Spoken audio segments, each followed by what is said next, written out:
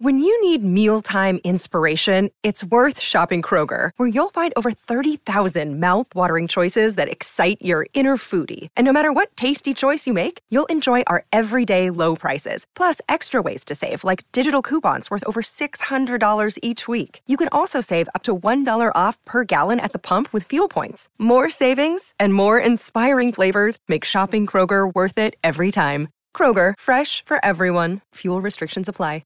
Another day is here, and you're ready for it. What to wear? Check. Breakfast, lunch, and dinner? Check. Planning for what's next and how to save for it? That's where Bank of America can help. For your financial to-dos, Bank of America has experts ready to help get you closer to your goals. Get started at one of our local financial centers or 24/7 in our mobile banking app. Find a location near you at bankofamerica.com/talktous. What would you like the power to do? Mobile banking requires downloading the app and is only available for select devices. Message and data rates may apply. Bank of America N.A., member FDIC. Mary redeemed a $50,000 cash prize playing Chumba Casino this year. I was only playing for fun, so winning this was a dream come true. Chumba Casino is America's #1 social casino experience. It's serious fun. With over 80 casino-style games to choose from, you too could win life-changing amounts of cash. Be like Mary. Log on to ChumbaCasino.com and give them a whirl. That's ChumbaCasino.com. No purchase necessary. Void or prohibited by law. 18+. Terms and conditions apply. See website for details. The voice in the preceding commercial was not the actual voice of a winner. Shopify presents cool sheets from AHA to lying awake while you bake isn't cool. I suffered from the wrong kind of hot in bed, heat-induced insomnia. That was my aha moment. Bed sheets that keep you cool. Then I thought, how do I even sell bed sheets? That's when I had the idea that made it all possible, signing up on Shopify. With the help of Shopify's intuitive online store creator, I started selling sustainable bamboo sheets that keep cool year-round. And my cool idea became a reality. Hot sleepers around the world rejoice. Shopify makes it simple to keep your cool while starting and growing your business. Start selling with Shopify today and join the commerce platform powering millions of businesses worldwide. From aha to anything is possible. This is Possibility, powered by Shopify. Start selling online today. Sign up for a free trial at shopify.com/free22. Shopify.com/free22. Today's episode is brought to you by Flex Fantasy, and they want me to relay a message to you that they have cracked open the game of fantasy football to all. When you sign up for a free account and download the Flex Fantasy app, you can import all your teams from all your leagues across multiple platforms that you play on. Spice up your fantasy playing experience by challenging league mates or strangers off the street to a fantasy matchup no matter how or where they play. And put your money where your mouth is by placing a wager on your head-to-head matchup. It doesn't matter if you are on Yahoo and your opponent is on Sleeper. You can import your teams to Flex Fantasy to face off. You can even make wagers on who you think will win between other challenges besides your own. So sign up for a free account and download the app to try it out at flex.fan. This is the MD's Fantasy Football Show with Dan Mater, giving you the X's and O's of all things fantasy. Welcome into the MD's Fantasy Football Show, coming to you live on our YouTube channel and on Phillips.tv. Make sure you catch us on demand when you download the Foxy Network app on Roku, LG, Samsung, and several other platforms. Or you can just stay up to date with the show while you're on the go. When you download us on your favorite podcast app, we're available everywhere. Please give us a 5-star review. It greatly helps out the show. I'm your host, Dan Mater. I got my co-host back because it is Thursday night. So we got Chris Dowhauer back in the building and Brian Scott joining us again for the first few minutes of the show to talk about some injury updates. That's right. We're back for Clairvoyant Thursday, the second half of the fantasy football preview for week 2. And I just want to start with this. I hate technology. You're seeing a green screen behind me if you're watching YouTube right now. And this is literally what it says. It says, this feature does not support virtual background. Please switch to Google Chrome. Guess what? I don't use anything else besides Google Chrome. So this is just, whatever. This is my day. But this show will still be great for you guys. I guarantee that. I don't even want to waste time here. Let's just go ahead and kick this thing off with the injury inquiries. Injury inquiries. That was a full drop that was supposed to play yesterday. Got cut off, Brian, by the way. I love it. So first and foremost, we didn't get to talk about it yesterday because we're talking about Dallas today anyway. So Dak Prescott, thumb. Here, I got a couple questions for you on this, though, before we get into it. Yeah. You think he can actually get back in 4 weeks? And if he does, will this be similar to what Russell Wilson did last year where he came back but was never really able to be himself? So there's been quite a few quarterbacks that have had thumb injuries that required surgery and made it back to play in a fairly quick time frame. But most of them have not come back within 3 or 4 weeks. I think that's a little bit optimistic on the part of Jerry Jones. Not unrealistic. I think it could be done, but I'm not really sure exactly what was done with his surgery. I've heard conflicting reports. I've read places where it says that he had basically an avulsion fracture, which are akin to like a ligament injury where the bone just kind of chips off. I've heard other reports that said he actually has hardware that was placed in the thumb, like a plate and screws to fix it. And that really kind of dictates to me what the timeline potentially could be. The most recent example I could kind of compare it to would be Drew Brees a few years ago before he retired, had a similar thumb injury, and he made it back in 5 weeks and played. And it was on his throwing hand. It definitely is going to affect your game. You're not going to be able to grip the ball you normally would. There's no doubt about it. Not within 3-4 weeks.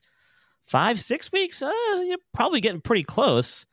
But again, it really depends on what they had to do to repair this surgically. Was it a fracture of the bone where they just put plate and screws, like hardware to hold it together? Or was it more of that ligament type injury where the fracture occurred because the ligament was damaged? And that's a little bit different type of fixation that sometimes requires a little bit more healing time before you let them start stressing it. So, with any type of fracture, you're not going to see a significant amount of healing on x-rays typically at the 4-week mark. So that's why sometimes you have to wait till 6 weeks. But guys will feel pretty good. They may be able to start pushing it and start doing things with that hand at 4 weeks. But, that's very, very optimistic. That's like an ideal scenario. And it's not common. So, yeah.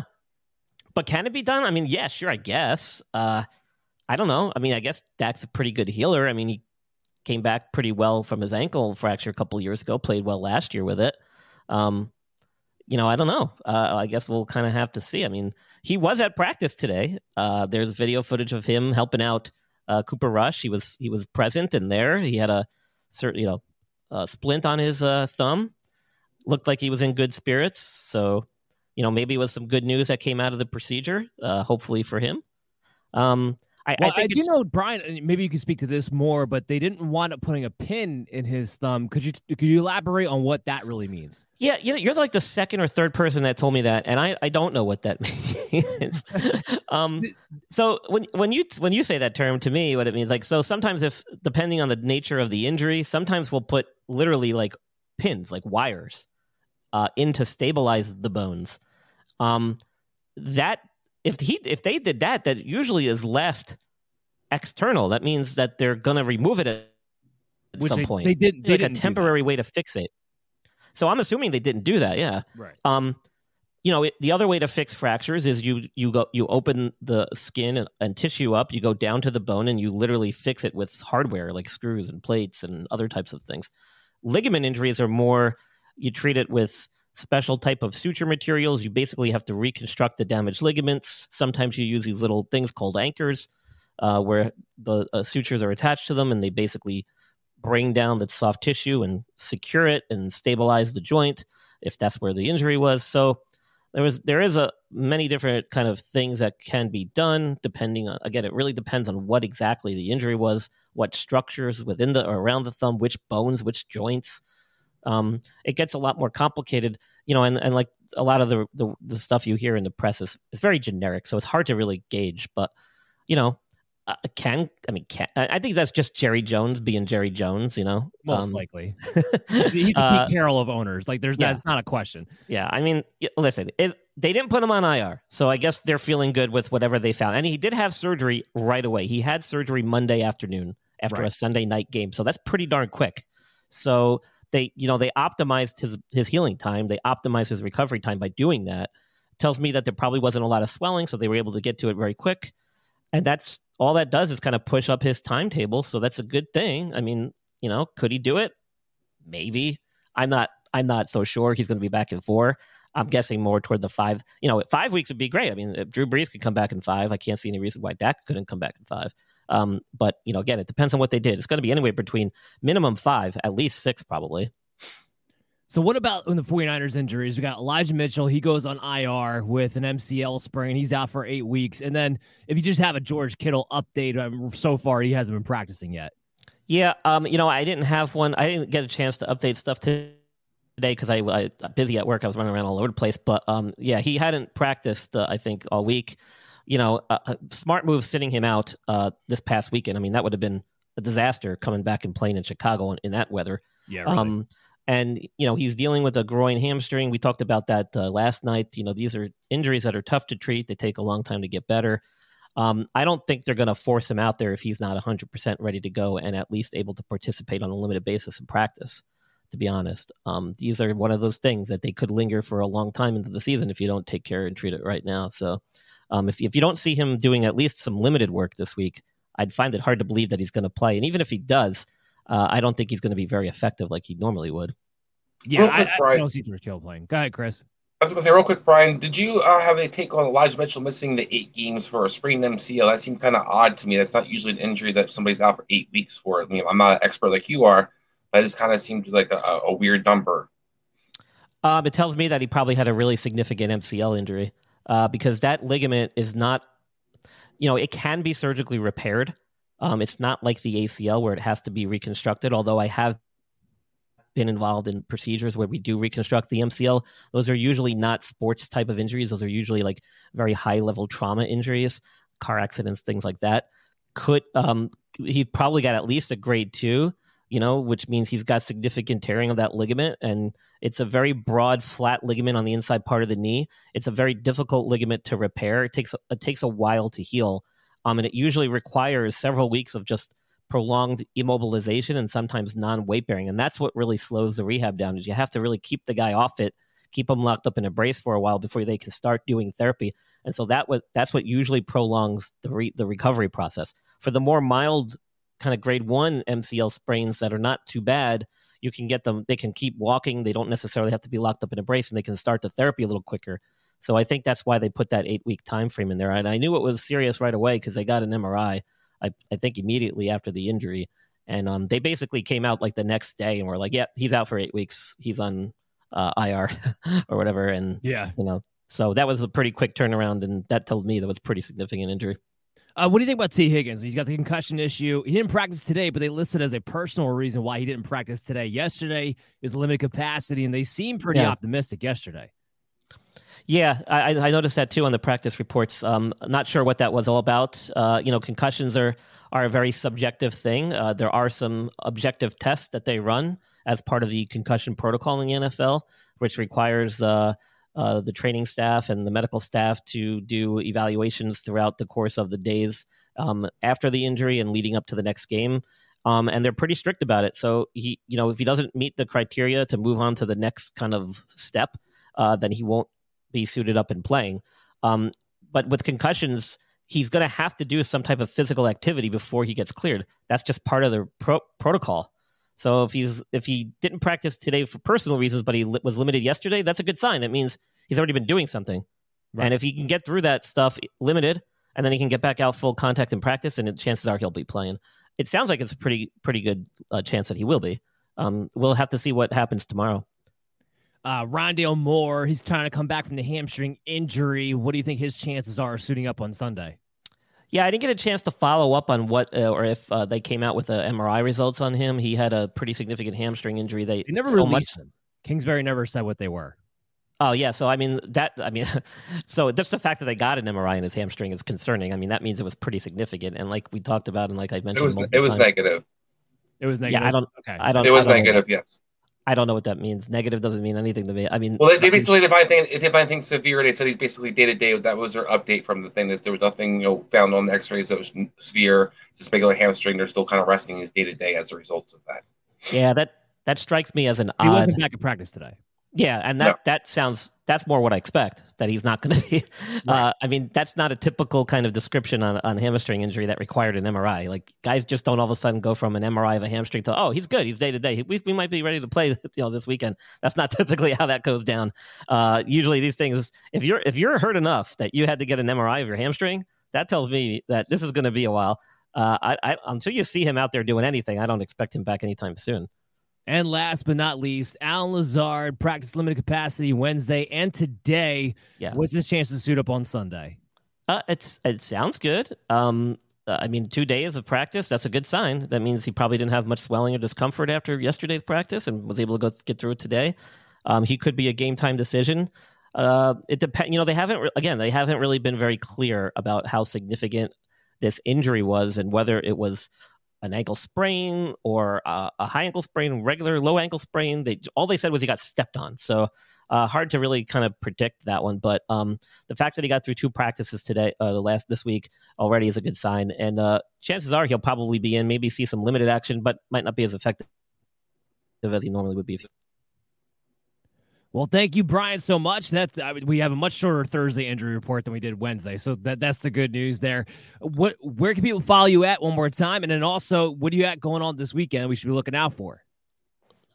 I'm just doing another update show on Sunday morning, 8 a.m. With TSS Fantasy, so you guys can get the last minute. Sorry, I didn't mean to plug. It's another Belly Up podcast, though, the show, so it's okay. But I'll be on there Sunday morning doing some last minute updates.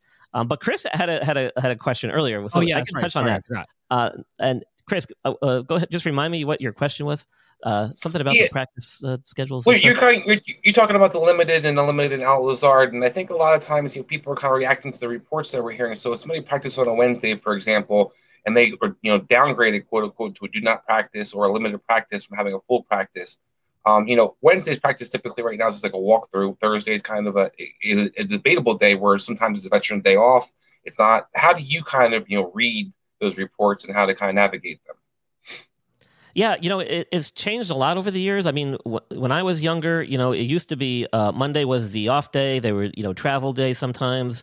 Tuesday was also kind of like a slow day. Sometimes they just do film and review and preparations for the upcoming week. Wednesday, Thursday typically were like the full kind of practice days where they go all out.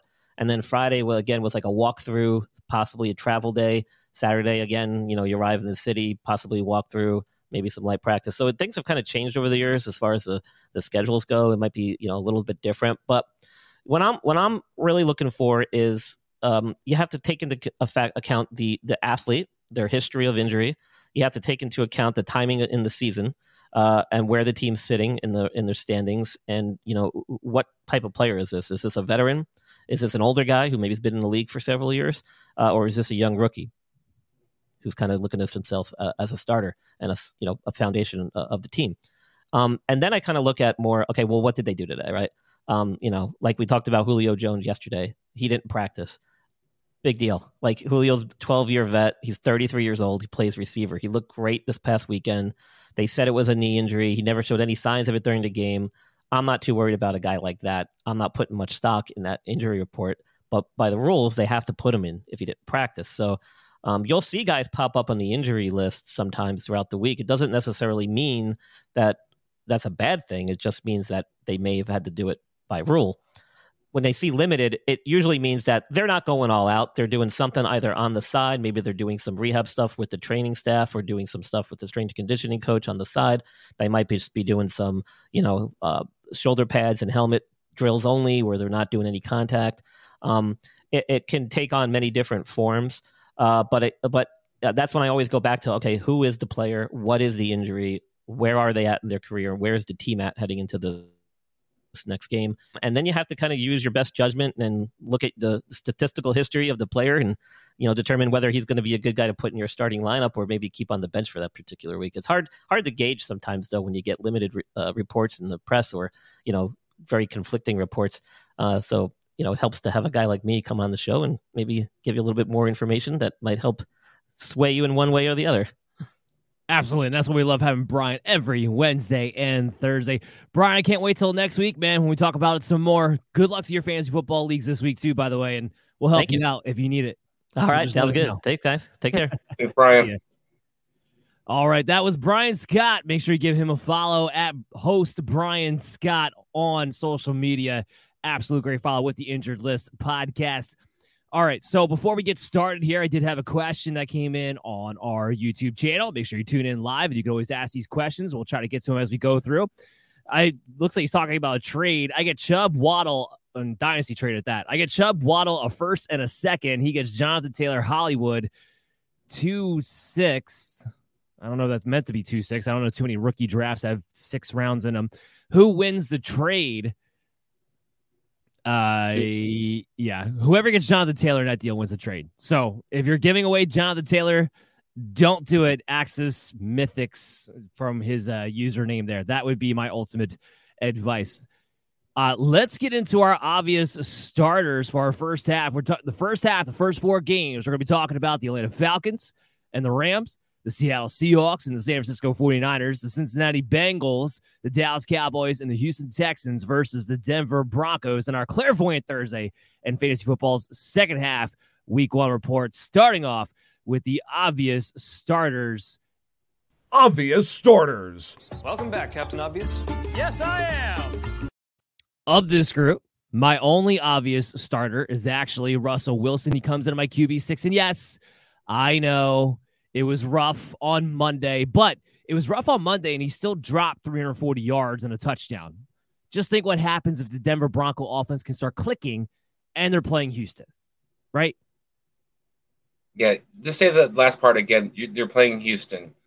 We saw Matt Ryan have a resurgence of stats last week.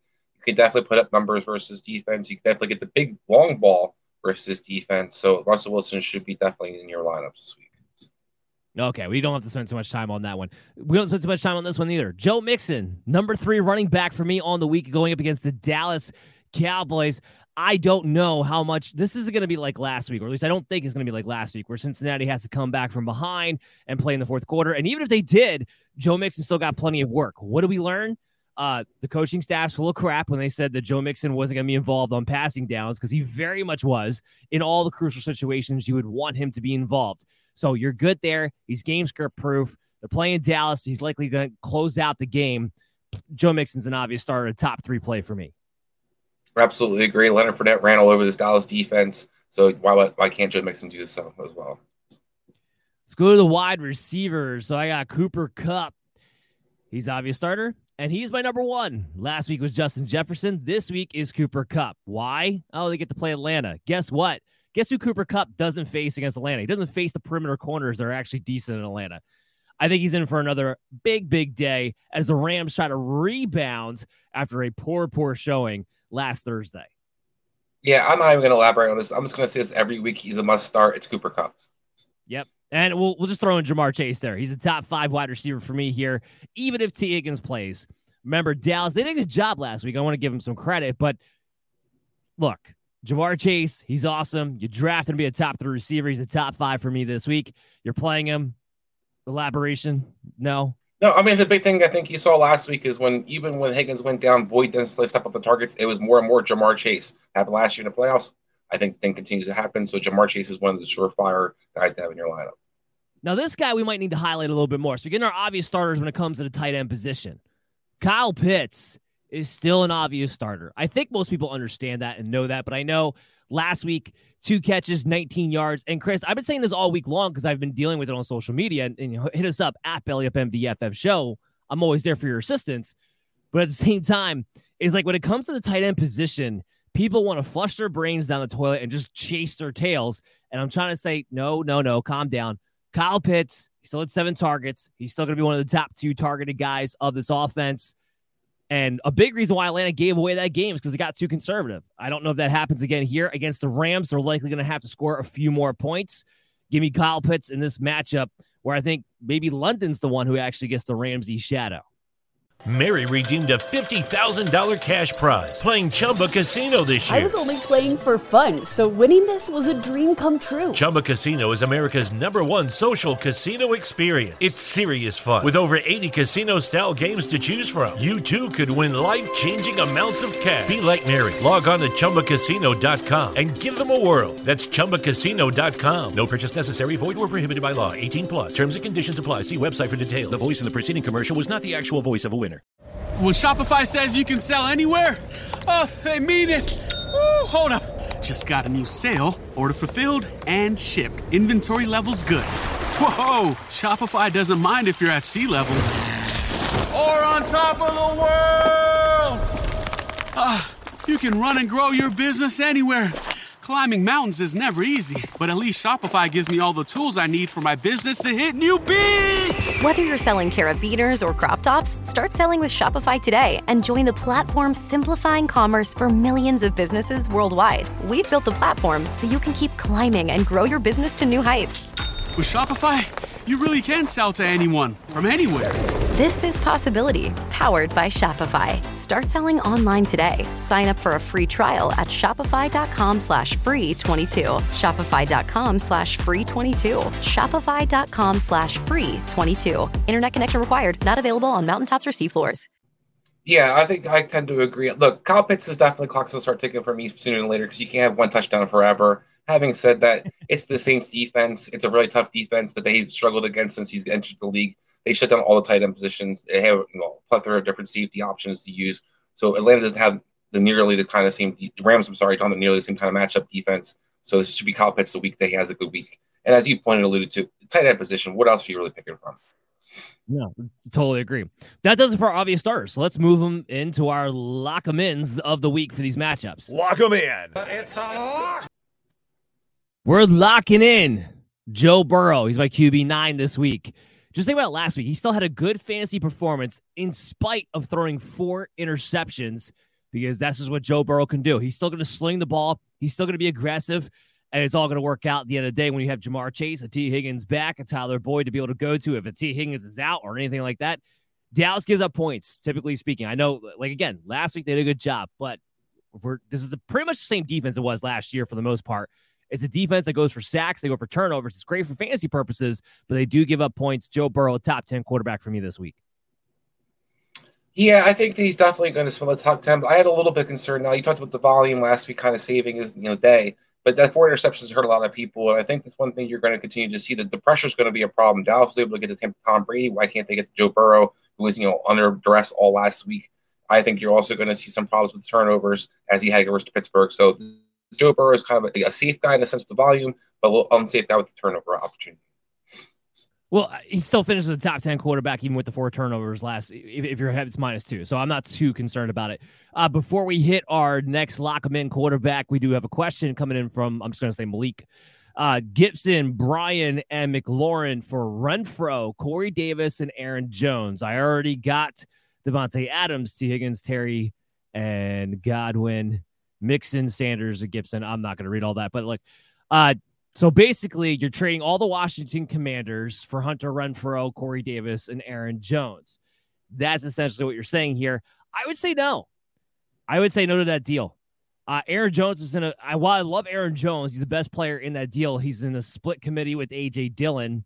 You pretty much have that on your hands with Gibson. Maybe Brian Robinson gets put in that point when he comes back, and McLaurin is the second best player in that deal. So I'm going to say no to that. Yeah, I think Terry McLaurin's the big reason for I go with a no. Talk about Aaron Jones. Last year was deal in Green Bay. Maybe the future's not there. It's getting a little older.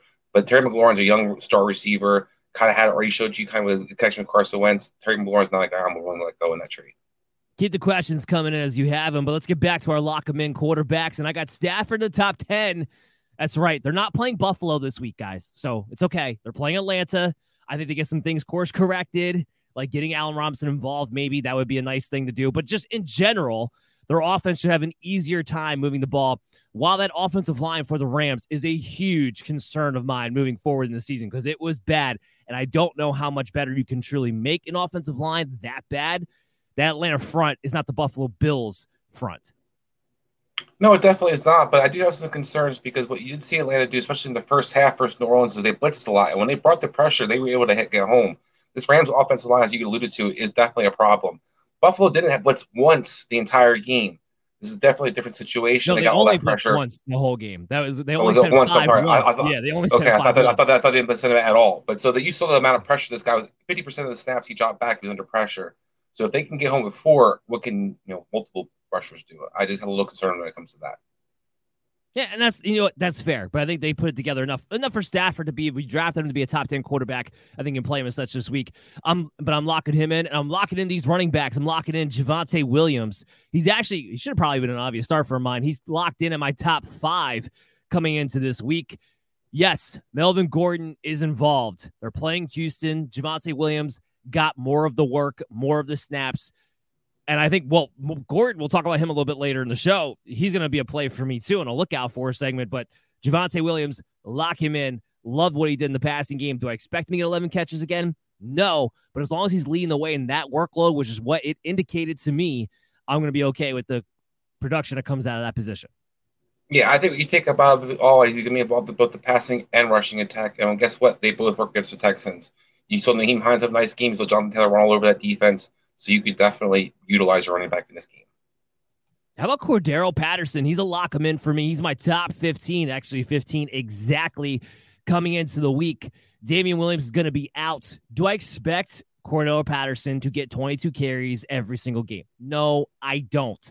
A lot of people have been talking about that fact like it's some kind of negative thing for Cordero Patterson. Pretty sure this guy was a top-end RB2 last year, averaging about 15 touches a game. That's all I want him to do. I just need him to get 15 touches. What this proved to me in this last game was not that he's going to get all the volume or anything like that. That's not what I was looking for. I was looking for explosive ability, which he clearly still has, and his role has not diminished. Top 15 running back for me against the Rams.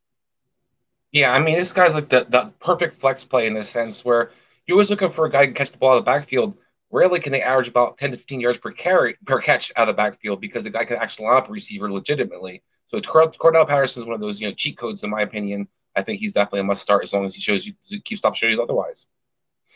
Let's move into the lock 'em in wide receivers. Let's start off with the Bronco wide receivers. I got Cortland Sutton in my top 10. I got Jerry Jeudy in my top 20. Surprise, surprise, Russell Wilson showed you in a game in which they scored 16 points. He can still get good fantasy points to his top 2 wide receivers. Any concerns here?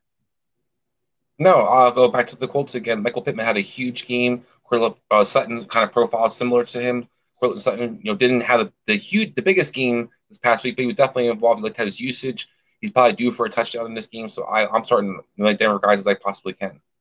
No, and I agree. And that's why Sutton's at my top 10, because I think he's the one who gets the touchdown this week. Jerry Jeudy got it last week. Wilson has a habit of being able to go back and forth between his top 2 guys.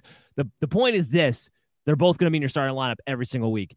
T. Higgins, he is down my wide receiver 21. That's more of a reflection of I'm waiting for him to get cleared than it is anything else. But as long as he does, you're locking him into your lineups as a wide receiver too. Yeah, I 100% agree. The key is he healthy? If he's healthy, the guy starts. If he doesn't, he's not healthy, of course, you might go to pivot to the options. But T. Higgins has definitely got a great matchup versus Dallas. Only one of them is going to see, Diggs. The other guy's going to see one of their lesser corners. So I think Higgins has the opportunity to have one of the better games if he's out there.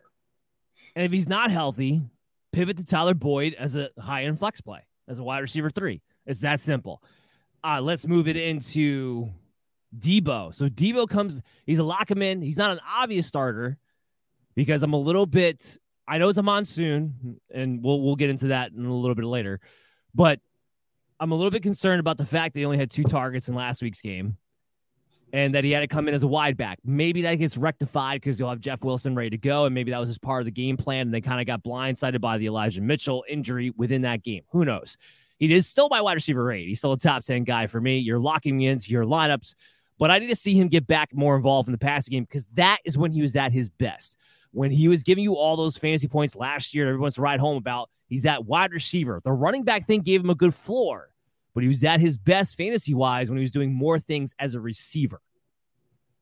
Yeah, he was safer as a receiver. Basically, you're hoping for a touchdown. If you don't get that touchdown production out of Deebo Samuel, you're not getting the numbers. And you didn't see the Cordell Patterson, usage we kind of alluded to. We're excited about Cordell Patterson, how he kind of involved him throughout.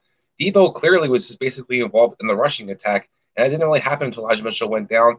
I mean, if you're an owner, you're excited because as long as it seems that, Mitchell's out, Deebo's going to have that kind of role, but it is something that kind of hard to bank on looking for a receiver to score rushing touchdowns. And my last lock him in wide receiver of this group is Brandin Cooks. He's at wide receiver 23 inside my top 24, making him a wide receiver 2. It's not a great matchup for him on paper. That's why he doesn't crack my top 20, but he has such a safe floor, and Houston's going to have to come back from behind this game. I don't think last week, the way that went with the Colts, I don't see that happening again as far as game script is concerned. So Brandin Cooks, his volume alone makes him a lock him in for me. Yeah, I mean, he had a nice volume this past week against the Colts, too, so he was definitely involved. Everybody knows who the ball's going to go to. He's probably going to see Surtain, who was great against DK. The only difference is Brandin Cooks a little bit better getting off of press coverages and kind of, use more they the slot. Brandin Cooks around a little bit more. Exactly. Too. So I think I was getting to the kind of the reason you're saying, like, they move him around a little more. He's also a little bit different coverage guy for some of the longer, lankier guys. Surtain can match up better with a DK than he can with the quicker, smaller guy than the Brandin Cooks. So it's not going to be kind of the shutdown you saw this past week. My lock-him-in tight end for the week is Dalton Schultz. He's my top 10 tight end, 10 exactly on the dot. He's probably the only Cowboy that I shouldn't say that. I like Zeke too. We'll talk about him in a little bit, but he's probably the only pass-catching Cowboy that I actually feel safe maintaining his value because I know he's going to be utilized as a safety blanket. Yeah, I mean, you saw that basically right off the bat. He got half his targets once Cooper Rush came into the game. Is probably tight ends typically a safer blanket for some of the younger quarterbacks. And you talked about some of the who you trust in this lineup. Right now, it's CD, him, and what else do you really have to go through in that passing attack? So Dalton Schultz isn't going anywhere. All right, that does it for our lock-em-ins for the week. Let's move into our lookout. Look out for...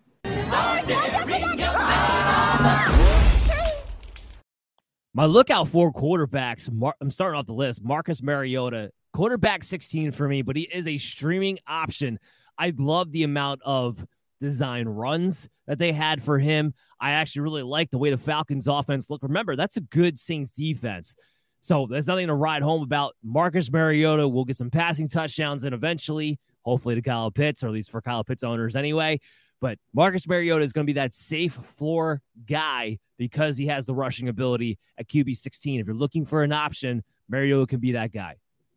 Yeah, and you're looking for some upside. We always know that cheat code in fantasy football is the rushing quarterback. You saw that last week versus New Orleans. But you saw at least I was pleasantly impressed with the passing attack as well. He was aggressive. He looked for the big plays. He didn't necessarily hit Kyle Pitts as we hoped to. But this Rams defense is, Aaron Donald, Jalen Ramsey, and what? So it's a much better matchup for Atlanta offense. So this could go down as a shootout. How about let's look out for Trey Lance in the opposite direction? So yes, I know. And look, I'm not saying that I can dump on Trey Lance after one very rainy game. That's not what I'm saying here. But I did see Justin Fields make enough plays for the Chicago Bears, who have a much worse team, to put up 19 points. And I didn't see Trey Lance make those plays. I'm just saying, just throwing it out there. But from a fantasy standpoint, look, he's like QB 18. I get why people are excited in the fantasy industry. He rushed double-digit times. I think this is the 3 out of 4 games that he's played. He's rushed double-digit times as a starter, essentially. I understand it. But if he's not going to give you anything in the passing game and he doesn't score on the ground, well, then it really doesn't matter. And that's why Trey Lance, for me, is somebody who belongs on your benches. Yeah. The rushing cheat code, the quarterback I just talked about, is definitely usually a cheat code, but rarely does that quarterback have double-digit carries and average 4 yards per carry. Thank you. That's not special. And what scares you is you talked about this second, out of 3 games he had that double-digit carries. He got hurt last time he had the double-digit carries. So that's what you're kind of concerned about. Can he keep getting hit 14, 15 times a game when you're only averaging 4 yards per carry? That's a problem. You talked about the monsoon that ruined his debut, so to speak. Number one, this isn't his first start. He has started previous, just kind of around everybody. Number two, as you alluded to, Justin Fields also played in that monsoon, finished the game 8 for 9 in that second half, where supposedly the weather got worse, which, is what Trey Lance's excuse was. But the other quarterback actually got better as the game progressed, while with Equanimeous St. Frickin' Brown. I was just going to say, you made a great point for me, because I was like, and you look at the weapons around the one quarterback who we've all kind of crapped on all offseason versus a Deebo Samuel or Brandon Ayuk, the genius of Kyle Shanahan. So, yeah, I would be a little concerned if I'm a Trey Lance owner. All right, let's move to our lookout for running backs of the week. Start off with Melvin Gordon. He comes in at RB28 for me. He's a good, strong flex play. He showed last week, one, that he's still a good running back. That's first and foremost. But two, he's still going to be involved in this game. Yeah, I think the key part is being involved. How many second running backs do we can say that we confidently feel that way, or their usage is going to be in the backfield? So when you have two guys who you know are going to be involved, you keep riding the guys like a flex option, as you pointed out. Well, speaking of two running backs, I have no idea what their involvement's going to be. The Rams running backs. So I have Darrell Henderson ranked at RB26. He is definitely a flex play. I am hesitant to put him inside the top 24 because this Cam Akers situation is so strange to me. But I will say this, and this had me very concerned from, Cam Akers' perspective. Adam Schefter kept talking about Kyren Williams was supposed to be the second running back in that game last week. Now, he did say that it might have been Buffalo Bill related, game plan related for that particular game, that was going to be the case. But that makes me concerned if the coaching staff was truly planning on a 3-man committee. And now, because Kyren Williams is going to be out for the next 6 to 8 weeks, I believe he's on IR. So I think it would be 8 weeks, if I'm not mistaken, with the high ankle sprain.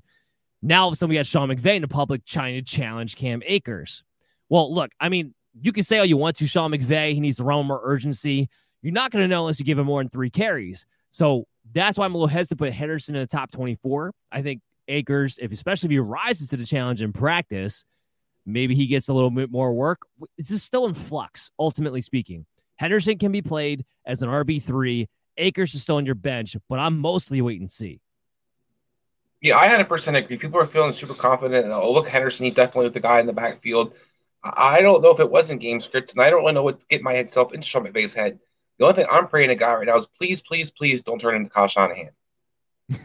And he's starting to sound like him a little bit too, which is a little scary. How about the Dallas Cowboy running backs? Look out for them. Ezekiel Elliott, he's a top 20 running back for me. You're playing him. Look, he averaged 5 yards a carry against Tampa freaking Bay, who shuts down everybody. It's not his fault Kellen Moore decided before the game he was only going to be allowed to get 10 carries in that game. Not his fault. And if anything, with Cooper Rush coming in, I would think they're going to lean on the running backs a little bit more.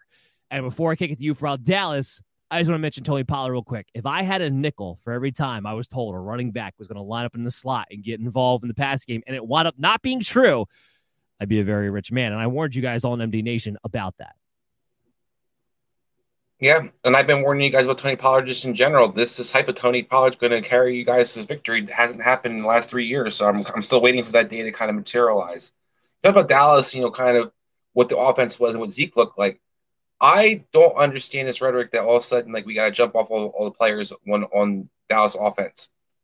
You couldn't play worse quarterback that Prescott was playing. And you talked about Zeke versus a top-notch defense, one of the was the best run defense last year in the NFL. Zeke looked good. Averaged 5 yards per carry, which is more yards than Trey Lance, by the way.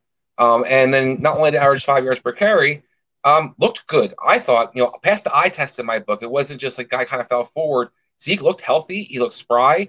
I'm not going to say he was 5 years ago to Zeke, but it looks like 2 years ago Zeke, which is a top 7 to top 8 running back every year. So why would that change?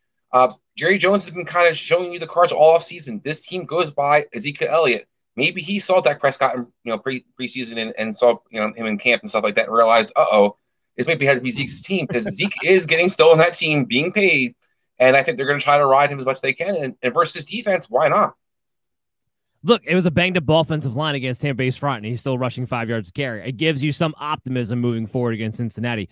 Let's talk about the Seattle backfield. It's funny, I have all these backfields grouped together in the Look Out For segment. So we got Rashad Penny. Kenneth Walker comes back, practices in full yesterday. All the talk is he's going to be able to go on Sunday. We'll see the reports tomorrow. Make sure to check back at Belly Up MDFF Show. We'll keep you up to date. Here's my deal about Rashad Penny. So he comes in at RB31 for me. He's still a flex play consideration. But I didn't love that a game that they won 17-16, that should have been a pro game script for Rashad Penny, him only coming out with 12 carries. I didn't really love that. And now if you're going to add Kenneth Walker into the mix, he was efficient on those 12 carries, but now if you're going to add Kenneth Walker into the mix, now all of a sudden the volume question gets raised. And I don't know what that means necessarily for Rashad Penny. That's why I can't make him any higher than a flex play. I could understand that, but if you watch the game, Rashad Penny had 2 or 3 big runs called back.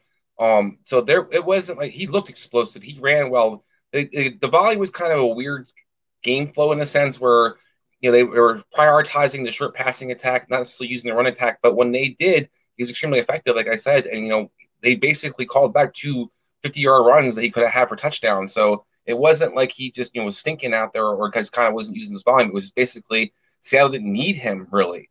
So I'm not worried about Rashad Penny. I think this is going to get back to where you're going to be able to eat out of both these guys. But right now, Rashad Penny's the guy that I'm definitely going to have in my lineup. Walker's a wait and see for me. Well, Walker's he's at my RB 57. He's not a part of the conversation. We're waiting to see him in the second half of the season when Rashad Penny inevitably gets hurt because I just don't believe he can actually stay healthy for a full 17-game season. Our next lookout for Jeff, good old Wilson, top of my waiver wire report. We know he's the starter. I know there's a lot of talk. Who's the number 2? Is it Tyrion Davis-Price? Is it Mason? Are they going to compete? Who cares? From a fantasy standpoint, who cares? The next 8 weeks, as long as he's healthy, Jeff Wilson's the starter, and he's my top 24 running back. You're starting him this week against Seattle. I was on that same hype train until I saw this past week, Dan, and the problem that threw me off was the Deebo Samuel usage. I don't know what that's going to change because I do have a fear Jeff Wilson Jr. just isn't explosive, and his line isn't very good. And without a speedster like Elijah Mitchell or somebody who can kind of set the edge, they're going to have problems with Trey Lance at the quarterback position. So I don't necessarily buy Jeff Wilson as much as I want to because I do have concerns Deebo might steal the kind of valuable touches from him because he did not look good. Well, let's see because, it could have been part of the monsoon. I'm just saying. Well, that's true. Deebo ran the score, but yeah, I agree. Rex Burkhead, he comes in my RB 33. Oh, Chris, guess I'm going to let you gloat on this, but this is where we were both on the same page. So was there a monsoon in this game that we excused Dameon Pierce's usage? Because I'm trying to understand where who gets out, who doesn't get out. Yeah, guys, we've been telling you all during all the hype off season that Dameon Pierce just might be, not that we hate him, just a little overly hyped and overvalued for a team that doesn't score points, isn't going to be able to run the ball. This isn't the Baltimore Ravens, guys. And Rex Burkhead can pass block, catches the ball. Dan warns you all the time about these young guys who can't pass protect, aren't involved for 3 downs. Well, you saw what happened when you put Dameon Pierce in your lineup and he can't pass protect, isn't involved in the pass game. And guys, but also Houston was up most of that game. This game script actually fit Dameon Pierce quite well. It's not going to get any closer or better than I think for him. So I'd be a little bit concerned. He might fall in for a touchdown, but this breakout guy, I just don't see it coming, guys. I keep warning you. Just to be fair here, what do you think about the comments Lovie Smith made after the game about we need to make sure we get Dameon Pierce involved? I 100% agree, and I can find you comments similar to that were talking about getting Mark Ingram involved. Yeah, they want to run the ball. If it was up to Lovie Smith, they'd run the ball every down. He's a defensive coordinator. He wants to kind of control the clock, keep guys off the field. But Pep Hamilton's offensive coordinator. He calls playing personnel, and you saw who he trusts. So, and I'm sure Pep Hamilton knew who played, who didn't play, how many snaps, and how many carries they got. I'm not worried about Lovie Smith. I think there'll be an effort early on to try to onboard Dameon Pierce, but I think what you actually did was hurt Dameon Pierce because every time you see him in the game, he's probably going to get a carry, and every defensive coordinator in the world is going to know that. Yeah, exactly. Let's get into our lookout for wide receivers, starting it off with Drake London coming in for me at wide receiver 35 for the week. We had the 7 targets last week. Had a solid little game. Yes, it wasn't a big, crazy game that you were hoping for, I guess. I don't know what you're really expecting against the Saints anyway, but he's definitely did enough and show that he's ready enough to be at least a wide receiver 3 for me.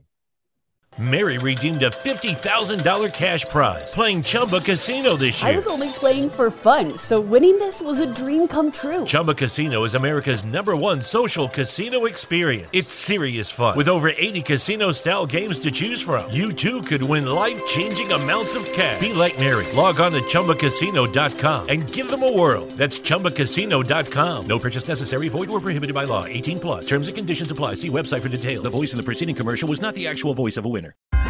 Shopify presents cool sheets from AHA to lying awake while you bake isn't cool. I suffered from the wrong kind of hot in bed, heat-induced insomnia. That was my aha moment. Bed sheets that keep you cool. Then I thought, how do I even sell bed sheets? That's when I had the idea that made it all possible, signing up on Shopify. With the help of Shopify's intuitive online store creator, I started selling sustainable bamboo sheets that keep cool year-round. And my cool idea became a reality. Hot sleepers around the world rejoice. Shopify makes it simple to keep your cool while starting and growing your business. Start selling with Shopify today and join the commerce platform powering millions of businesses worldwide. From aha to anything is possible. This is Possibility, powered by Shopify. Start selling online today. Sign up for a free trial at shopify.com/free22. Shopify.com/free22. I might even go a little higher than that, Dan. I think that he showed me that he's the alpha in his passing attack. I know everybody loves the Kyle Pitts thing. We haven't necessarily seen they had that the yet. same amount of targets. He was more effective, but they had the same amount of targets. Definitely more targets. But this is also a guy who's missed the last couple of weeks. He hasn't been around for camp, so it was obvious that they have a kind of more of a connection with him. I loved what I saw, and I think that's going to continue to kind of be exciting. This offense is going to go through him and Pitts, and I think that you're going to continue to see his involvement increase. I was pleased with what I saw, his ability to kind of transition his first game without missing so much practice time recently. And versus the Rams, I don't know if he doesn't have a better game than 35 because they're going to score points. He's probably not going to see Jalen Ramsey all the time, and even if he does that really matter anymore? I mean. Yeah, I don't know that it does. How about DK Metcalf? I got him one spot lower at wide receiver 36. He had 7 targets. I do think he's the favorite wide receiver of Geno Smith. That goes back to last season. I don't know how many deep balls in his future. I talked about in the recap show, the primetime recap show. The deep ball just might be off the table because look like everything that they designed offensively had to be within 10 yards of the line of scrimmage. His target share is enough for me to make him a wide receiver 3. But I'm looking for other options. I am totally opposite of you right now. So when it comes to the Seattle offense, what I saw, DK only had 7 catches, 36 yards. Patrick Surtain did a fantastic job following him around with basically is a emerging shutdown corner.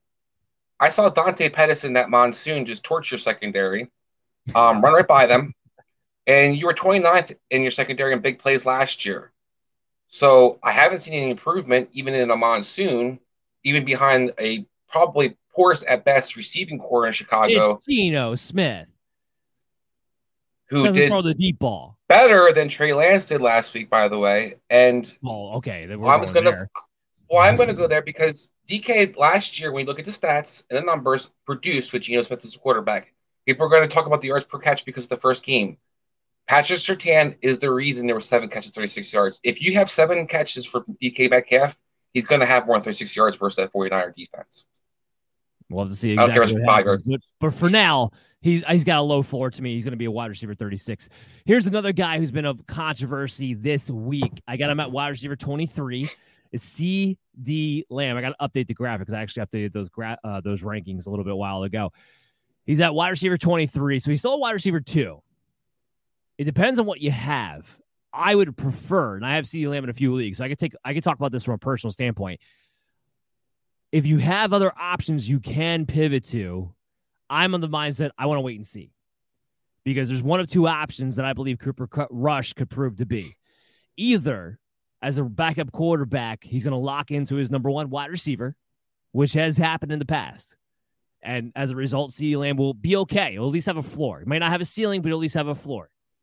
Or because Cooper Rush stinks and teams can go back and actually have a little bit of film on him this time around, he doesn't belong on an NFL field, and therefore the entire Dallas Cowboy offense suffers. One of 2 is going to happen. So if I have another option, I might look to it, but he does make my top 24, which means he is a wide receiver 2, which means more likely he's in your lineup.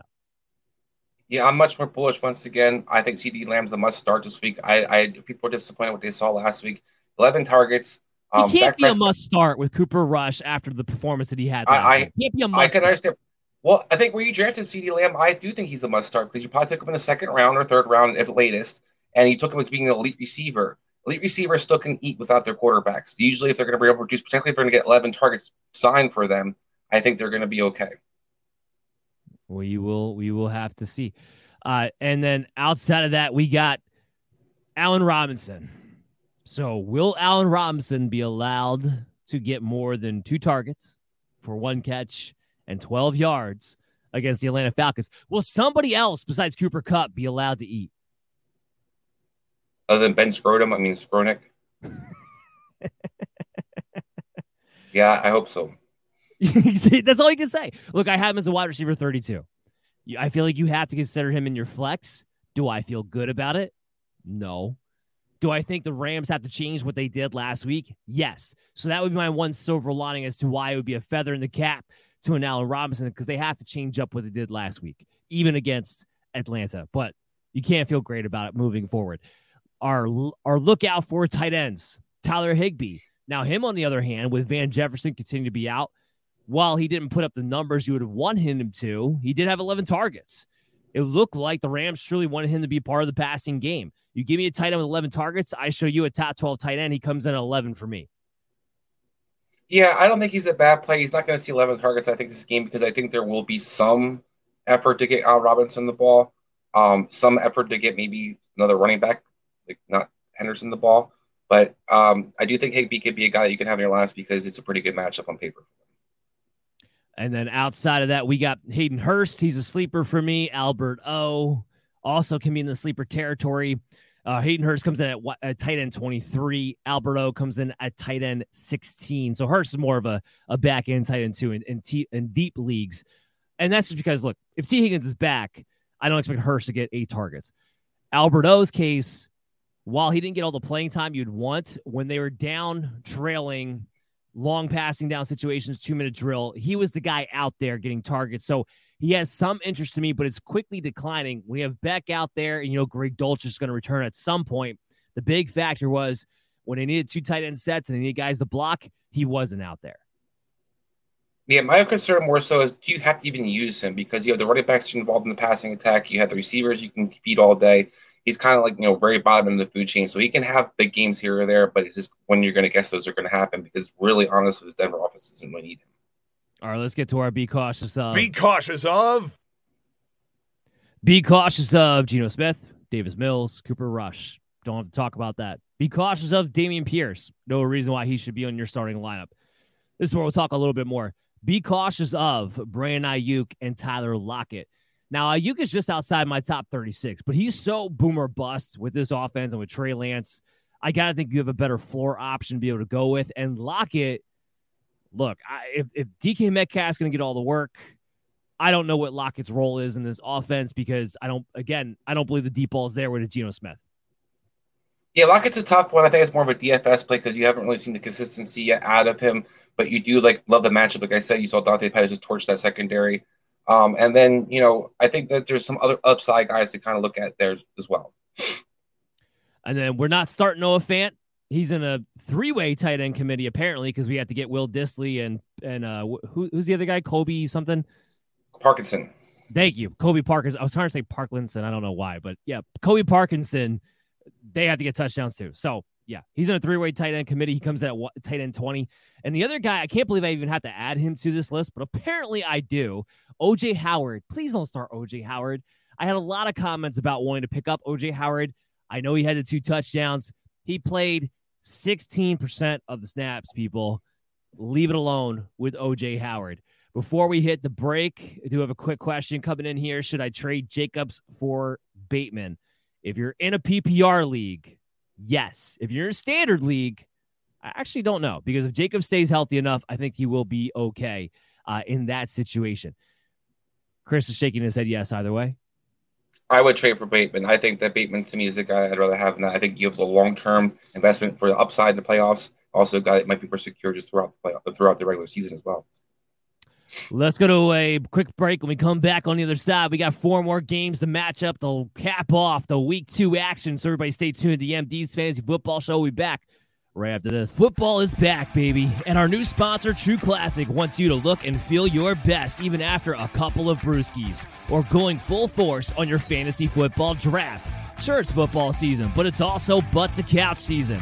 Luckily, True Classic has the absolute best fitting clothing a man can buy. Snug in the arms and chest with a little extra space in the torso, their t-shirts are designed to keep you cozy and highlight your best assets no matter what you're up to. So if your special someone is upset that you're watching football all day, at least you can look good doing it. True Classic has already helped over 2 million men find the perfect fit at an affordable price. Our listeners get access to the best deal they offer. For a limited time only, get 25% off with the promo code BELLYUPFANTASY at TrueClassic.com. Almost all men's t-shirts are designed to look good on skinny models with six-packs, but most of us aren't packing anything but a few beers. Fellas, you are wearing the wrong clothes. True Classic tees taper off towards the bottom, but they fit tighter around the chest and shoulders.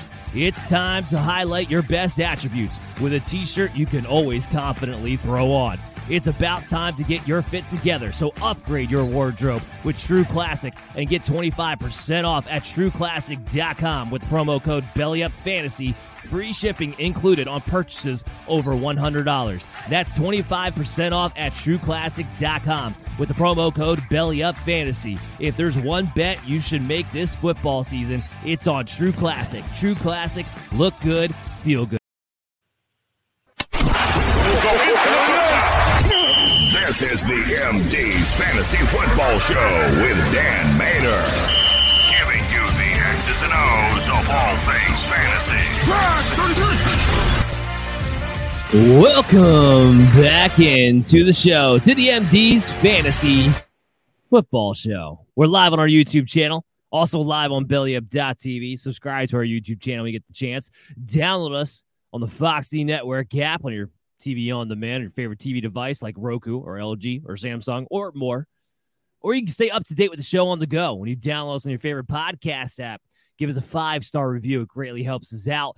I'm your host, Dan Mater. I'm joined here with Chris Dowhauer. We now got the last 4 games of week 2 to preview.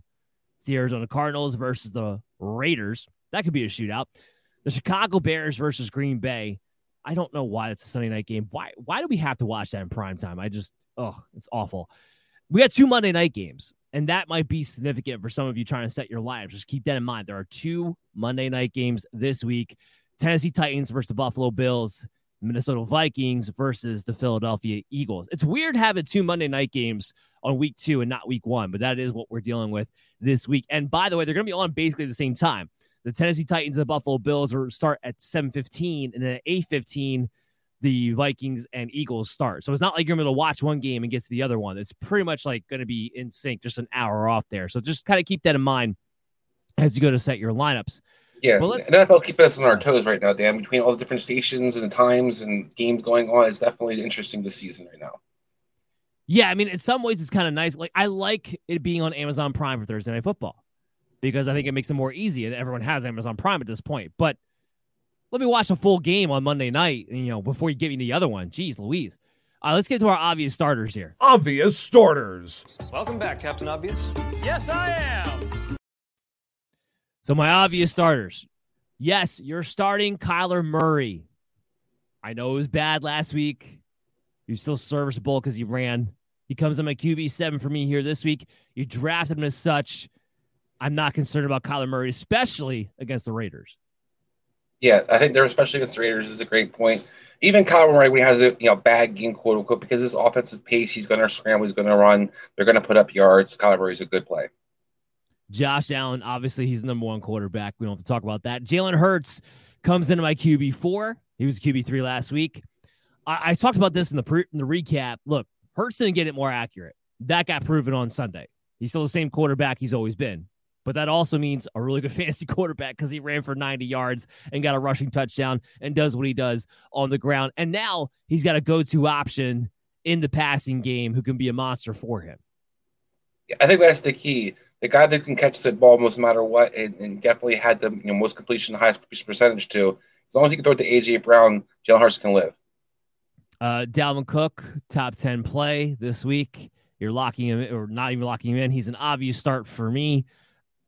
The Philadelphia Eagles, I do think their run defense will be very good at some point this year, but after watching DeAndre Swift run all over him, I feel pretty good about Dalvin Cook. I do too. The big thing that you saw took out of the game for myself was that Davis only played 33% of the snaps. When he was out there, they actually were really effective versus the run, but he didn't play the majority of the game. He's kind of rotating in right now as they kind of get his feet wet. Still playing Cox and Hargrave over him. Those guys did terrible versus the run. So this is an opportunity for Dalvin Cook to kind of bounce back, quote unquote, and have a great game this week. Obvious stars at the wide receiver position. You ready for this? This group actually has a lot of good wide receivers. Davante Adams, my wide receiver 3. Stephon Diggs, my wide receiver 4. Justin Jefferson, wide receiver 2 this week. Remember, I got Cooper Kupp on number 1. A.J. Brown, my wide receiver 7. Will they all go off like they did last week? I don't think they're going to go off per se. Like, let's be real. So if the Eagles aren't completely idiots and they realize Justin Jefferson's a priority and actually guard him versus you mean like the Green Bay Packers couldn't figure out by not having Jared Alexander on him? Or playing soft zone. And wow, we couldn't imagine leaving him wide open in soft zone spots. So I think the Eagles won't be that dumb. Now, I'm not a huge fan of Gannon. I think he can be out schemed, but I do think this is a good matchup for Jefferson, obviously. And then we got Darren Waller. He's actually my number 2 tight end this week, going up against the Arizona Cardinals. Yeah, Arizona was really good last year against the tight end position, number 1, but Travis Kelce kind of made that look, like bullcrap. So I'm not necessarily worried about Darren Waller. He obviously is the second guy that they're looking to throw to. If Davante Adams doesn't get every target, Darren Waller should be able to eat as well. Can we look at the Arizona Cardinal defensive roster? They might be 32nd in everything this season. Just kind of keep that in mind as we go through the fantasy year. Arizona Cardinals, attack them. Hey, that's it. Let's go to our lock 'em in for these matchups. Lock 'em in. It's a lock. All right, so our lock 'em in quarterback for the week, Derek Carr at QB8. He found his favorite target, Davante Adams, last week, and he gets to go against what I just said. I believe will be the 32nd defense across the board. Give me Derek Carr inside my top 10 and lock him in. Yeah, I love the opponent. I love what I saw at Derek Carr week 1, but I do love the opponent this week. You saw Patrick Mahomes throw 6 touchdowns versus defense in 3 quarters. If I'm playing against that defense, I'm trying to start the quarterback every week until I see otherwise. How about let's lock him in at running back? James Conner, RB13 for me this week. Look, I know it wasn't good last week. I think it was only 26 yards rushing, something like that. But what does he always do? Falls in the end zone. He's going to do it against the Raiders again this week, by the way. So lock him in as an RB2, a high-end RB2. Absolutely great. Has a handful of catches out of the backfield as well to kind of give you that safer floor. James Conner is a guy who can score, a guy who gets all the volume. He's definitely a must-start. All right, now we finally get to the guy that I want to be talking about all night long. I want to talk about David Montgomery a little bit. And I guess I'm going to have to say I'm a David Montgomery apologist at this point because I feel like I'm always defending him. It's not out of I love David Montgomery, so therefore I want to defend him. It's out of the hypocrisy of the industry that's coming across when it comes to this player in particular. So we had the monsoon game, and I swear this is going to be the last time I'm mentioning it because I'm as sick of it as the rest of you are. Trust me. Trey Lance got a pass for his performance. Justin Fields got a pass for his performance. The running game of San Francisco got a pass for their performance. Darnell Mooney got a pass for his performance. Deebo Samuel did. Brandon Ayuk did. Everyone literally got a pass for their performance in the analysis this week from the monsoon game, except for David Montgomery. For some reason, the monsoon game was no excuse for David Montgomery to be inefficient. The fact that they were playing against the San Francisco 49ers defense was no excuse with a bottom feeder offensive line for David Montgomery to be inefficient. And the reason was this. The reason was Khalil Herbert on his carries was good. And he got the touchdown. And that's what everybody remembers in the second half because that was the turning point for the Chicago offense. And look, data is the bread and butter of fantasy football experts. No doubt about it. I love data as much as the next guy. But I also value context, as in context of watching film. When you watch the film, if you actually watch the game, there was a big difference in what happened when Khalil Herbert came in for that drive they did very well on and what was going on for David Montgomery in the entire rest of the game. David Montgomery got the majority of his touches in the first half and through the beginning part of the third quarter.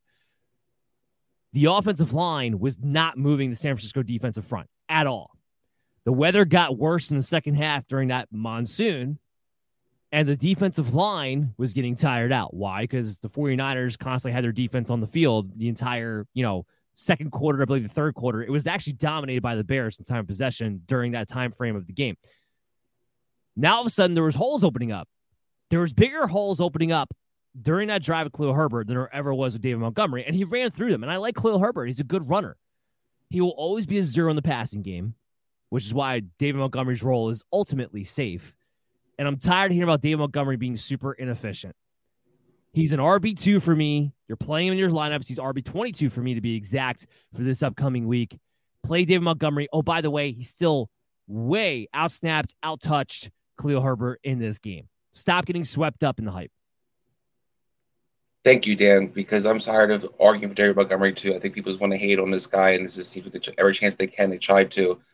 As you alluded to, this game script, as you watched the game, if you were your own eyes, you saw something different than what people are trying to allude to, that, Khalil Herbert's such a better runner than David Montgomery. If I can call the ball, first down and 10, everybody's running A gap. So you're not going to get a lot of yards 9 out of 10 times your line sucks.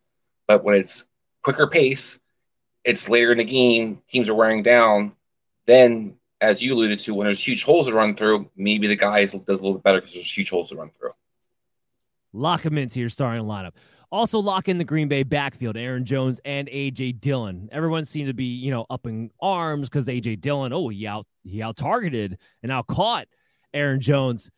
It was a bad day for Green Bay in general. Both these running backs are going to be involved, and I think from a general standpoint, both these running backs will be more involved in the offense moving forward.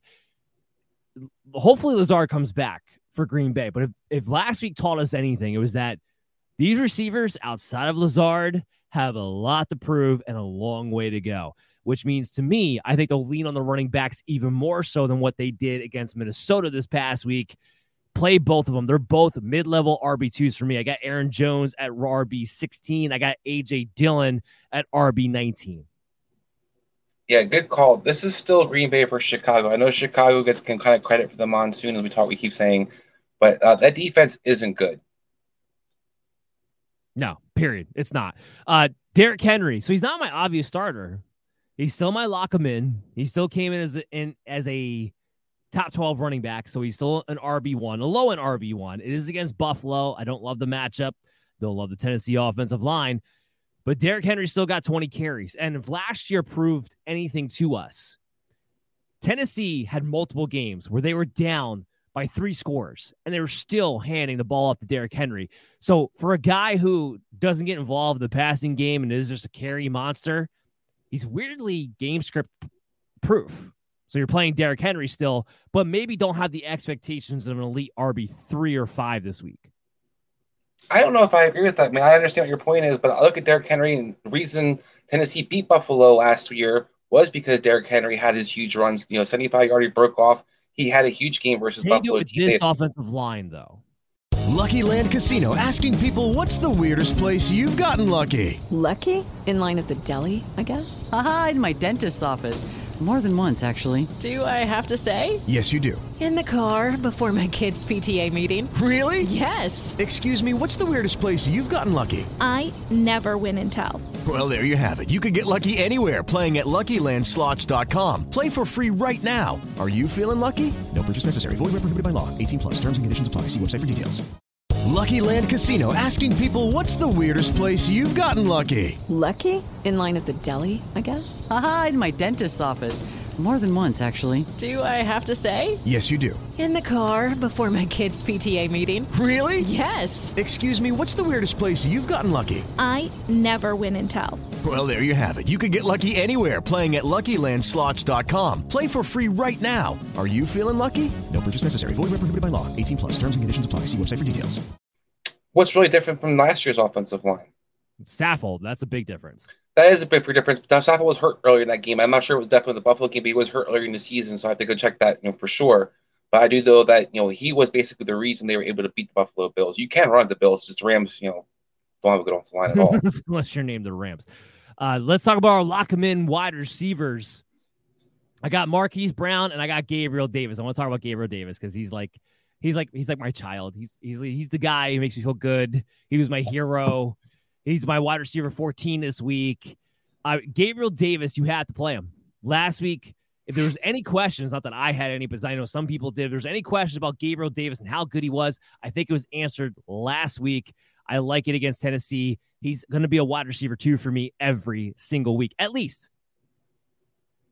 Yeah, I mean, when I watched Sterling Shepard coming basically fresh off of injury and scoring 70-yard touchdowns runs versus Tennessee secondary, then I'm probably going to start a guy. Yeah. And then how about Marquise Brown, wide receiver 15? I know he didn't have the huge prolific game everybody was hoping for. Still walked away with a nice floor with a touchdown. Nice matchup versus the Raiders, whose secondary is definitely questionable at best. And Zach Ertz should be healthier, which I think is actually going to help Marquise because it's going to take a little bit of tension off of him, help open up some things. Marquise, I love this week. Well, it's funny. You get to the tight end. You get the Zach Ertz. He's also a lock him in for me. He's a top 10 play sitting at 9, along with Dallas Goedert of these matchups, sitting at tight end 8. Yeah, I mean, basically for me, as long as DeAndre Hopkins is out, Ronald Moore's out, the guy who they look for the most in the red zone, particularly Kyler Murray, is going to be Zach Ertz. He was, I would say on half a leg last week and still scored a touchdown. It was unbelievable. He looked like he literally limped into the end zone to score that touchdown last week. Got targeted 2-point conversion as well. He's obviously the guy they look for, kind of the James Conner of their offense in the passing attack. He's going to get that touchdown. It could be ugly, but he's going to probably score one way or another. Zach Ertz, to me, is a must start in your lineup. And I want to add this about Dallas Goedert. Look, everybody's wondering, oh, Devonta Smith, he was a 0 last week. Look, I think there's a real chance Dallas Goedert is going to be the number 2 pass catcher for the Philadelphia Eagles. I don't think that's outside the realm of possibility over Devonta Smith. I don't argue that strongly. I have a concern, will that second pass catcher be somebody that you can bank on, period, because Jalen Hurts did not, as you alluded to, was kind of, poor at best at quarterback, definitely going to run the ball more than probably going to throw the ball. And A.J. Brown seems to just get the ball all the time. All right, that does it for our lock-em-ins. Let's talk about our lookout fors for these matchups. Look out for...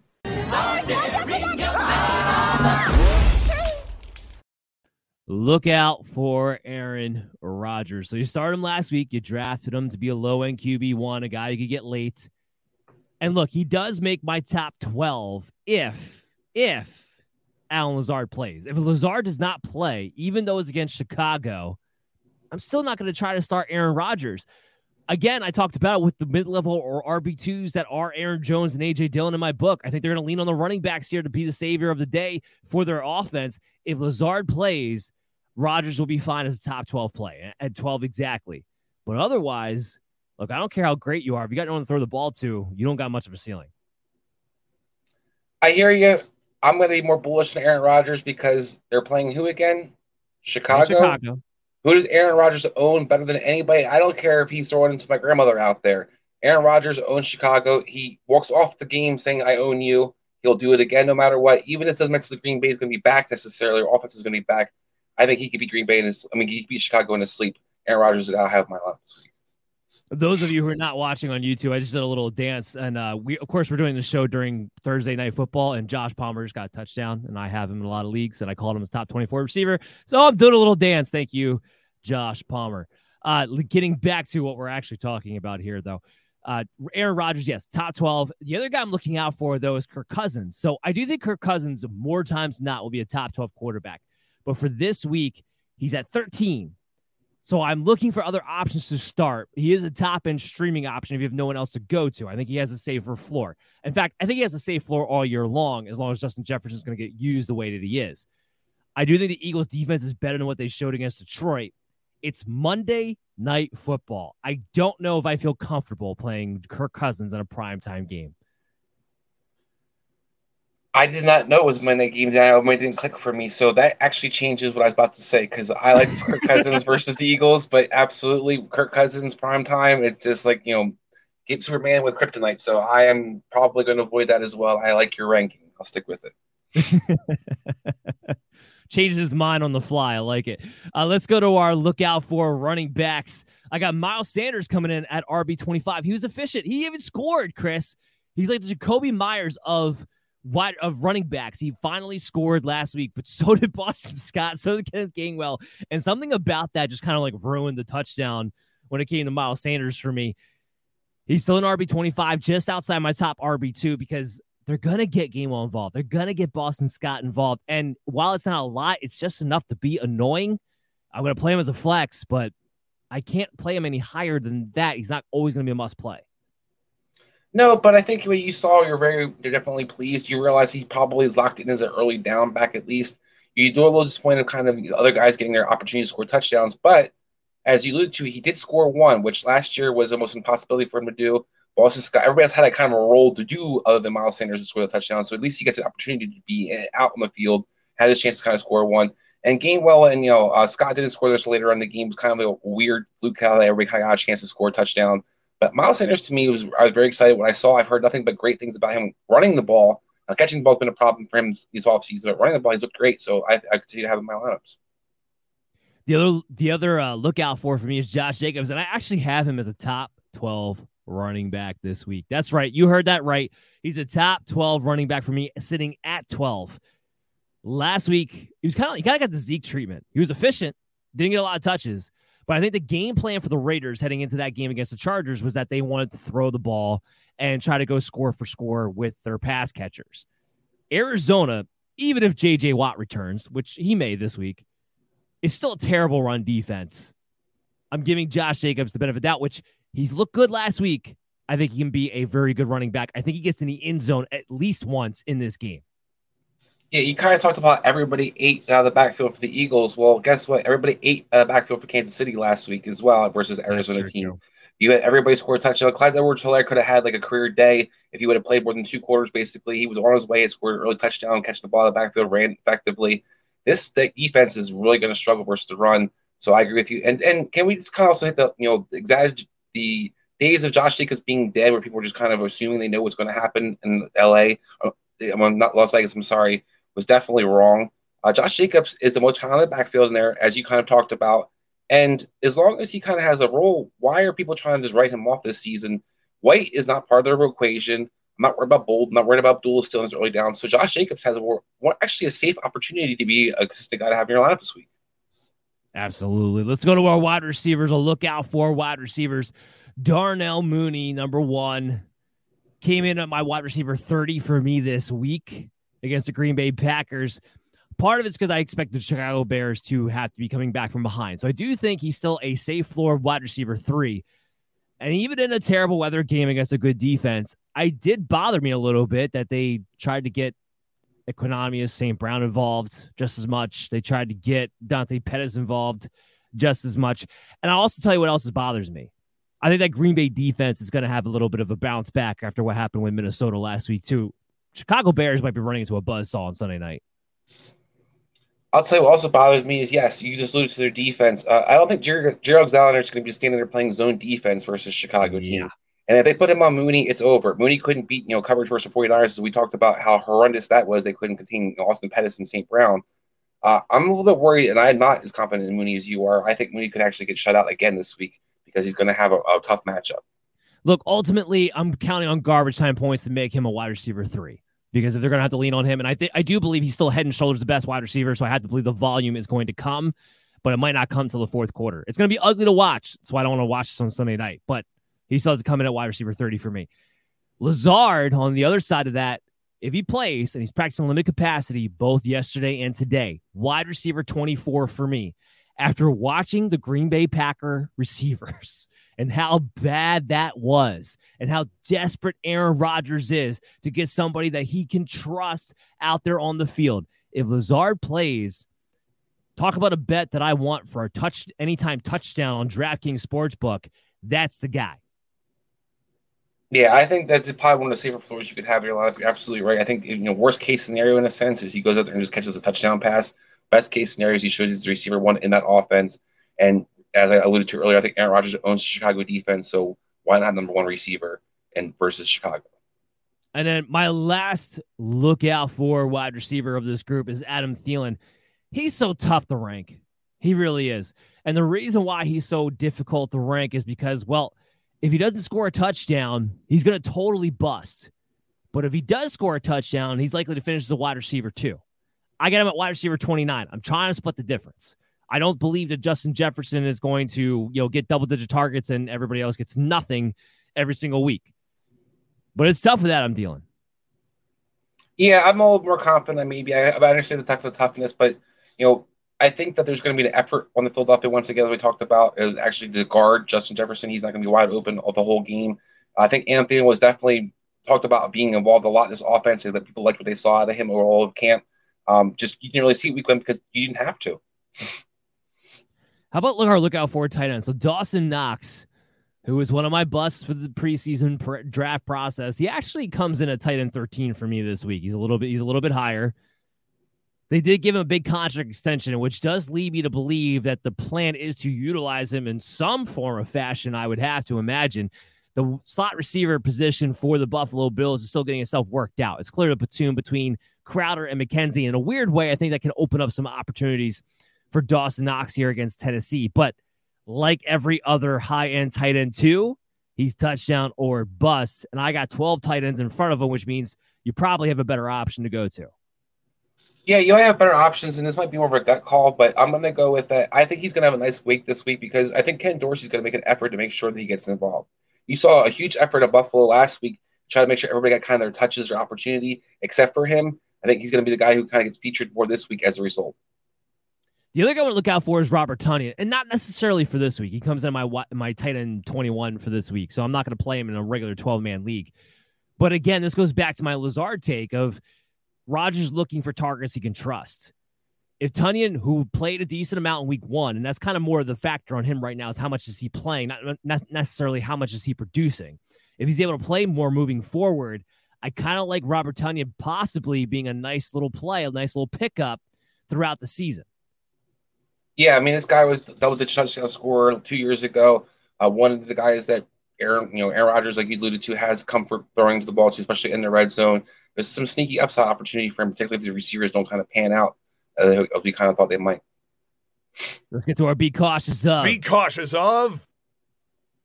Shocker. Be cautious of Ryan Tannehill. Don't want to play him against Buffalo. He's my quarterback 24. And be cautious of Justin Fields. Don't want to play him against Green Bay. Now, him we got to talk about a little bit. Yes, he has the rushing floor to go along with him, and he's a quarterback running for his life back there. There's no question about it. But I don't love this matchup here against Green Bay. I think there's going to be a lot of turnovers, a lot of sacks. Yeah, not a great upside for him. I hope to see him run a little bit more as well. He didn't run that ball quite as much last week, as we kind of heard all off season how they're going to feature him in the running attack. But I think this is a decent matchup. If you have better options, definitely play him. But he's not a bad guy because he has a decent floor because of the legs. Now, the only group that I'm avoiding completely at the running backs for this group is Buffalo, which should be obvious. Now, I have to say that with a caveat. So Devin Singletary still came in with me at RB 36. There's a reason for that. I expect Buffalo in the fourth quarter to be up 2 scores in this game. Devin Singletary will be the guy to close out the game in that scenario. So he just makes the top 36 for me. But really, this is a 3-man committee. If I can avoid it, I will. I think it's a 2-man committee, but I also think it's something could be a 3-man committee at some point, yes. Yeah, I don't think that it's going to be something that necessarily you're going to ride every week. But this week I kind of like it because I also looked at I know Saquon looked great and looks like he's back, but as I alluded to, Shepard had a big play, Saquon had a big play. This Tennessee defense might not be tackling too well right now. So if a guy who can run the ball gets some volume like you're talking about, Devin Singletary has a chance to have a bigger game versus defense. So I like his upsides. How about our be cautious of wide receivers? Top of my list, Devonta Smith. He comes in at wide receiver 55. He was a bust guy for me in the pre-draft process for fantasy football. And the big reason is this. I did not believe that the Eagles were suddenly going to be this open it up, let's throw it all around offense when they found an identity that got them to the playoffs last year. And if you're going to be a run-balanced team at the very least, and you have A.J. Brown, I don't think this offense can sustain a second fantasy-relevant pass catcher. Yeah, I'm not a Sirianni fan, particularly when the play calling involving in multiple pass catchers, as you're alluding to. So it's sad because I think this is a really good player, and any other coordinator probably could figure out a way to use him, but in Eagles, he's basically going to be wasted. And I got like I said, I'm always here 55. I'm not playing him. And honestly, if he comes out with another bad game, he might be a droppable player for me too. Another guy I'm avoiding, Hunter Renfrow, wide receiver 45 for me this week. I avoided him last week, so right call. I'm avoiding him again this week. Derek Carr has goo-goo eyes for Devontae Adams. Darren Waller, we know with the contract extension and his play from last week, he's still going to be featured within this offense. That kind of leaves out Hunter Renfrow in my book. Yeah, I know that you're hitting on Renfrow and looking for a reason to kind of pile on him. But as you kind of alluded to, Devontae Adams basically 21 yards is not a reason. It was definitely what he kind of started off last year. Hunter Renfrow didn't start the season off fantastic. Darren Waller had all those targets. Waller was healthy, exactly. And Darren Waller had all those targets week 1, but he had the same amount of targets week 2. So that's what I'm going to allude to. So there might be a little change from Devontae Adams getting 35 targets in the game, and maybe somebody else can actually catch the ball in this game. They are playing Arizona, whose secondary we talked about is atrocious. It's a good chance for him to have a decent game. I disagree. I'm also avoiding the Tennessee wide receivers as a whole. Kyle Phillips is already banged up after a 9-target performance. We can't play Robert Woods after he only had 2 targets last week, especially against the Buffalo Bills. You can't play anybody against the Buffalo Bills when you're this passing core. The only person I'm comfortable playing is Derrick Henry. But I do want to say this about Treylon Burks. I liked what I saw, especially after the catch. He looked fast. He looked strong. I think it's only a matter of time before he takes this receiving core over. I think that could definitely happen. I think he's definitely the big play guy of this offense. I think Phillips is going to be the guy that kind of they look for in key situations. So I think that both those guys eventually will be the keys to their offense moving forward. This week, though, you're really big on Buffalo's defense, and I know we just saw them kind of shut down the Rams. Maybe that's partly. This secondary doesn't have Tre'Davious White. I know Von Miller was fantastic, but this Tennessee team was able to go blow for blow for last year with this Buffalo offense and defense. So I'm not going to necessarily just write off Brian Tannehill in his passing attack. It's going to be hard to kind of guess who's going to be, but I do think there's going to be a guy that, for me, Phillips is the safest guy because he's that secondary is still good without Tre'Davious White this year. That's the difference. We'll see that after this week because I think it'll be a more fair assessment. I think a lot of people are just kind of assuming what we saw after the Rams game.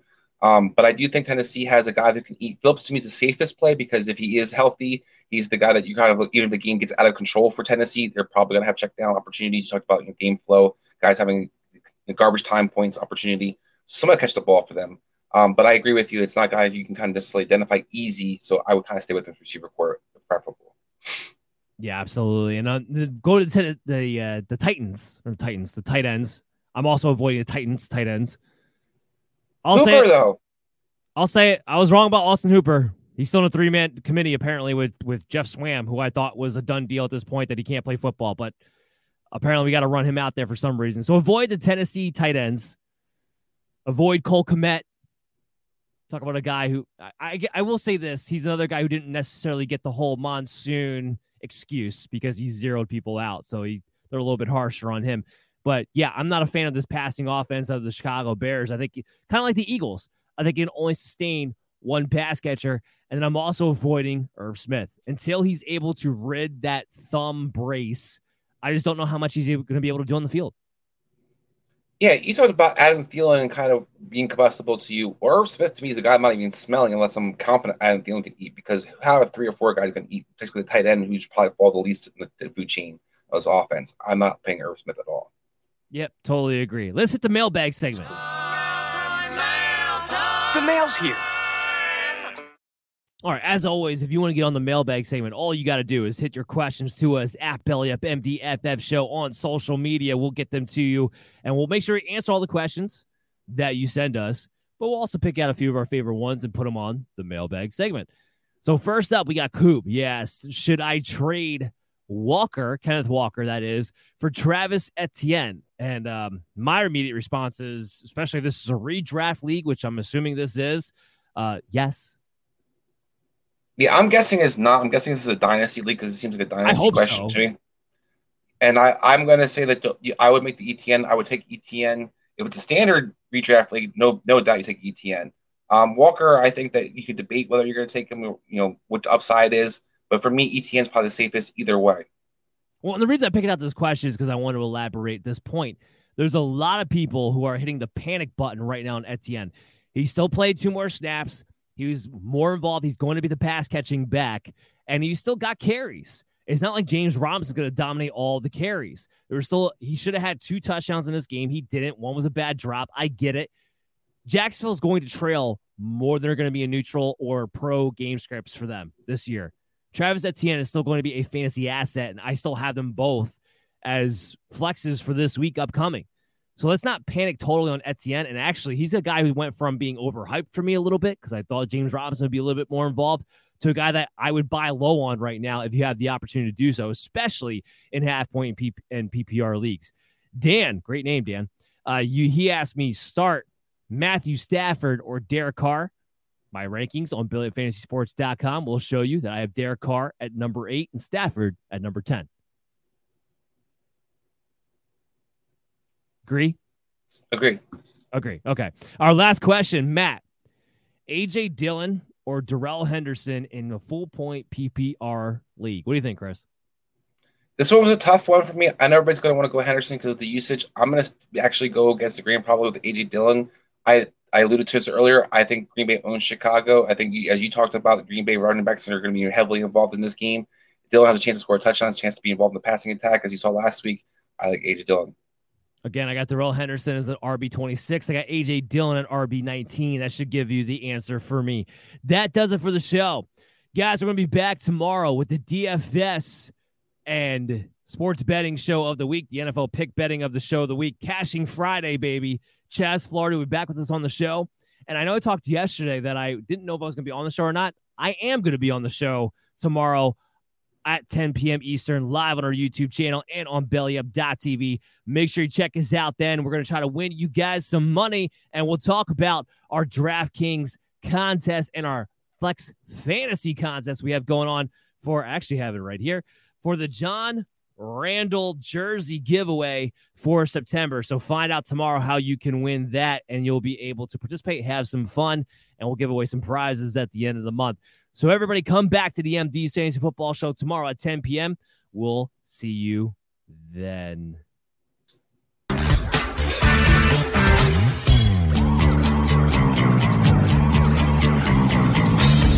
Mary redeemed a $50,000 cash prize playing Chumba Casino this year. I was only playing for fun, so winning this was a dream come true. Chumba Casino is America's #1 social casino experience. It's serious fun. With over 80 casino-style games to choose from, you too could win life-changing amounts of cash. Be like Mary. Log on to ChumbaCasino.com and give them a whirl. That's ChumbaCasino.com. No purchase necessary. Void where prohibited by law. 18+. Terms and conditions apply. See website for details. The voice in the preceding commercial was not the actual voice of a winner.